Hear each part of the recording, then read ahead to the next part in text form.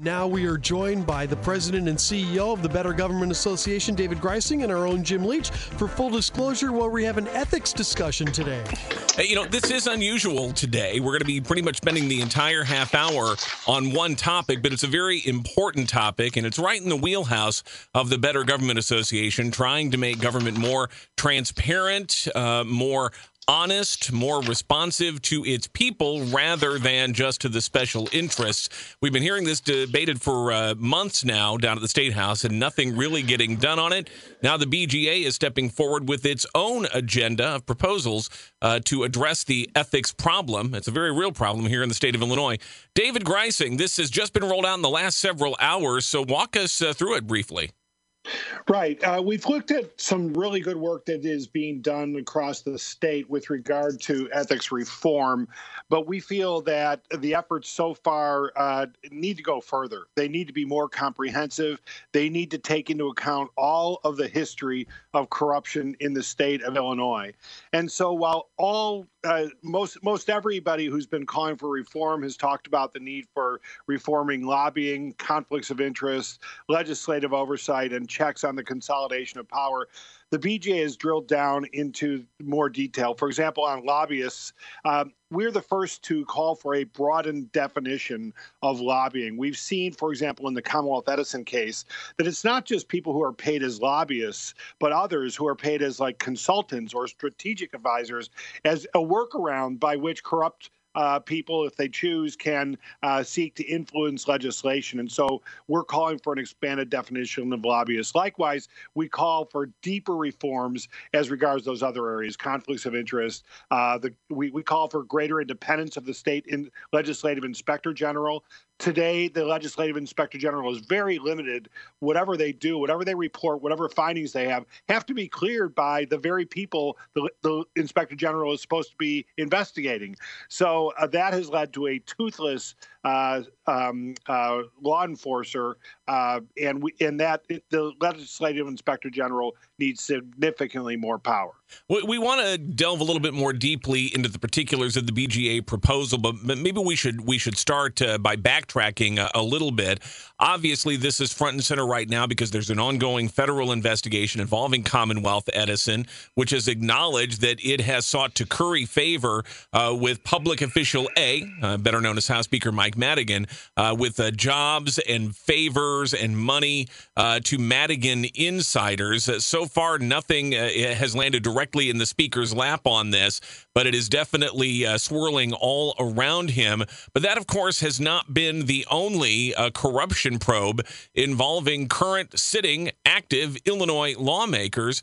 And David, this is really nothing new in Illinois, but just the sheer number of these cases in a short period of time is a little bit breathtaking.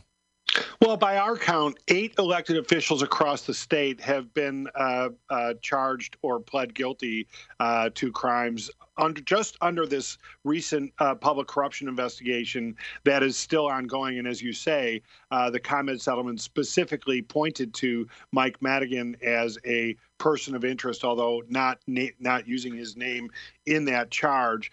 And so that's the problem. That's why we and other good government groups are looking at this and saying we need some structural reform here. And what we're concerned about is that there has been a joint ethics commission established. It was supposed to report by the end of March and was unable to do so. It's expected to report sometime between now and the veto session. We're worried about half measures of reform because we've seen that show all too often in Illinois. After some sort of scandal, there's sort of a quick Band-Aid fix and nothing comprehensive that actually gets at the root of the problem. And this approach that we're taking is a comprehensive reform that we think will make structural change that will help eliminate Illinois' reputation as one of the most, if not the most corrupt state in the union. You know, David, the question I think keeps recurring to a lot of people is simply this. Just given the fact we have seen indictments, we have seen convictions, we have seen or expect to see guilty pleas, the actions of these lawmakers already violate the law. So will additional laws actually do anything if people are willing to just flout the rules, thumb their nose at not just the legality, but the propriety, the morality of it all? Does it make a difference if we add more rules and more restrictions when there's so many people who are willing to just ignore them? The lines right now are too fuzzy, and they allow for temptations for elected office holders and for people who most recently have just left office. You can go to work as a lobbyist the day after you leave office under the current law and rules, and that is reprehensible. It is a revolving door that has bred the kind of corruption that we're talking about. We're calling for a 2-year cooling off period before a former elected official, public office holder, can serve as a lobbyist.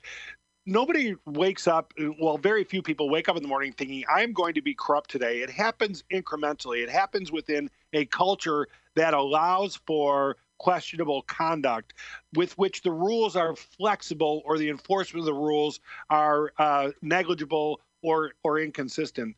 And what we hope is that by making the rules clearer and making the rules much more stringent, that it changes the culture, and that leads to the kind of reform of behavior. You're right, there will always be criminal elements somewhere, but we're hoping that that changes like those that we're proposing will change the culture, and so criminal behavior or even borderline behavior would no longer be tolerated. Talking with David Greising, President and CEO of the Better Government Association. It's full disclosure here on the WMAY morning news feed. David, I want to walk through each one of these areas real briefly. There's a lot of detail to them, so we'll just kind of do an overview on it. The first area, as you've already talked about, is lobbying, and specifically a ban on lobbying by legislators. Can you quantify this for us? How common is it that elected officials, Illinois lawmakers, are actually lobbying for the interests of paying clients to try to get legislation passed in the General Assembly? Well, the lobbying goes both ways. Both elected officials from across the state show up in Springfield and lobby the state legislature, and likewise, state lawmakers can lobby other governments. We've seen the city of Chicago, in the wake of this public corruption and scandal, outlaw lobbying by other elected officials. But that's the exception, not the rule in the state of Illinois. And what we want to cut off is that the state house, the state General Assembly, being a breeding ground for lobbyists that then travel across the state to represent interests with other governments. Clearly, there's a huge conflict there. The state General Assembly has control over the purse strings of many aspects of local governments. And so when somebody from the legislature shows up as a lobbyist with a local government, they have an inordinate amount of power. And that's why the corporate interests and others are so willing to pay them a rich price in order to do their bidding. And we want to bring an end to that.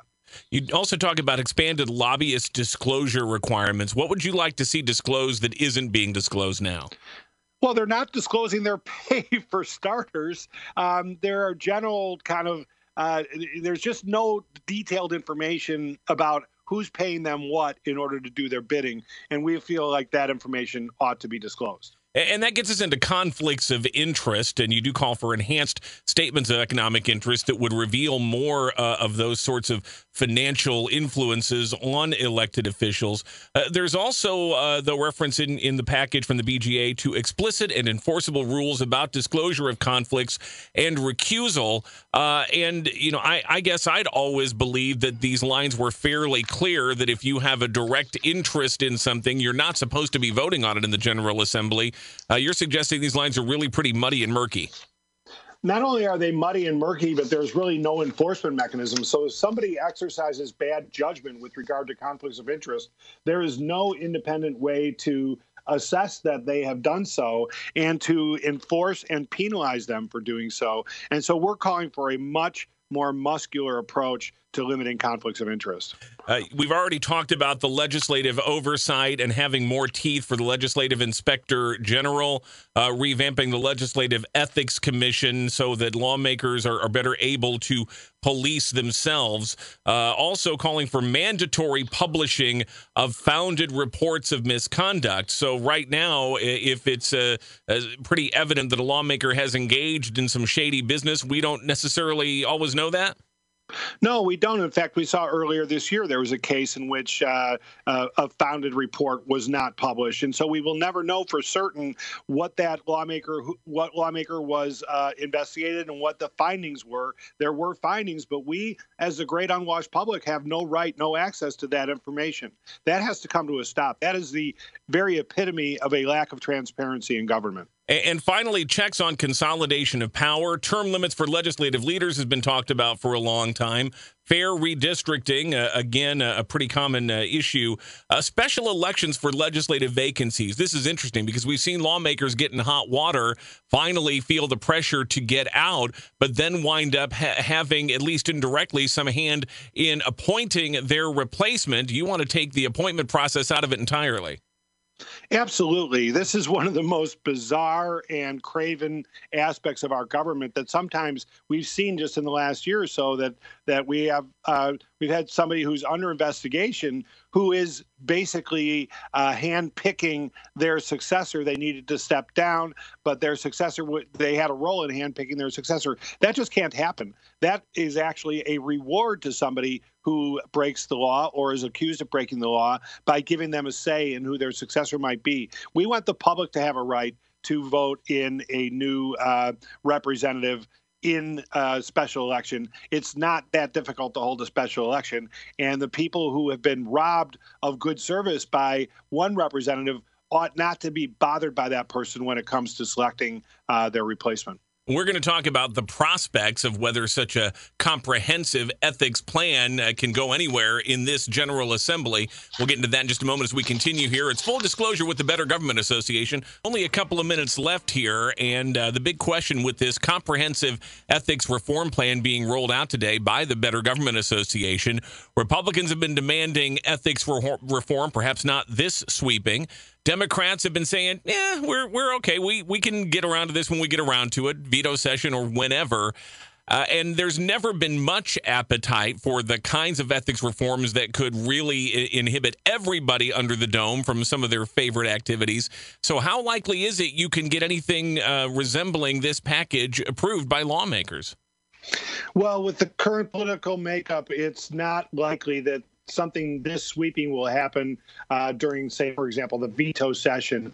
We're not pushing for that. We think this is a longer game, and we think comprehensive reform needs to happen over time. We think the next legislature will need to pick up large measures here of our plan as well as other plans that are floating out there. The Joint Commission on Ethics Reform is going to come out with its report based on the hearings they've held so far. It looks like that's going to be relatively constrained. There's a separate process in which the Republicans are actually investigating Speaker Madigan and his alleged misdeeds as laid out in the Commonwealth Edison plea agreement. And so there will be pressures that come to bear. And really what happens at the polls on November 3rd is going to tell us something as well. If we have reform-minded lawmakers elected, and if ethics reform is an issue in those the next few weeks of campaigning, that will add more impetus. So this is not something, we're not saying this needs to be done by December 31st.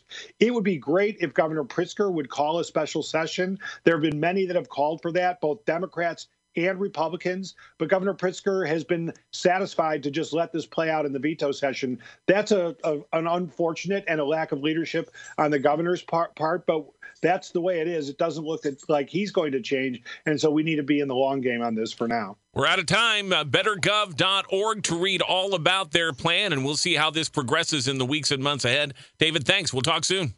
Thank you. Bye-bye.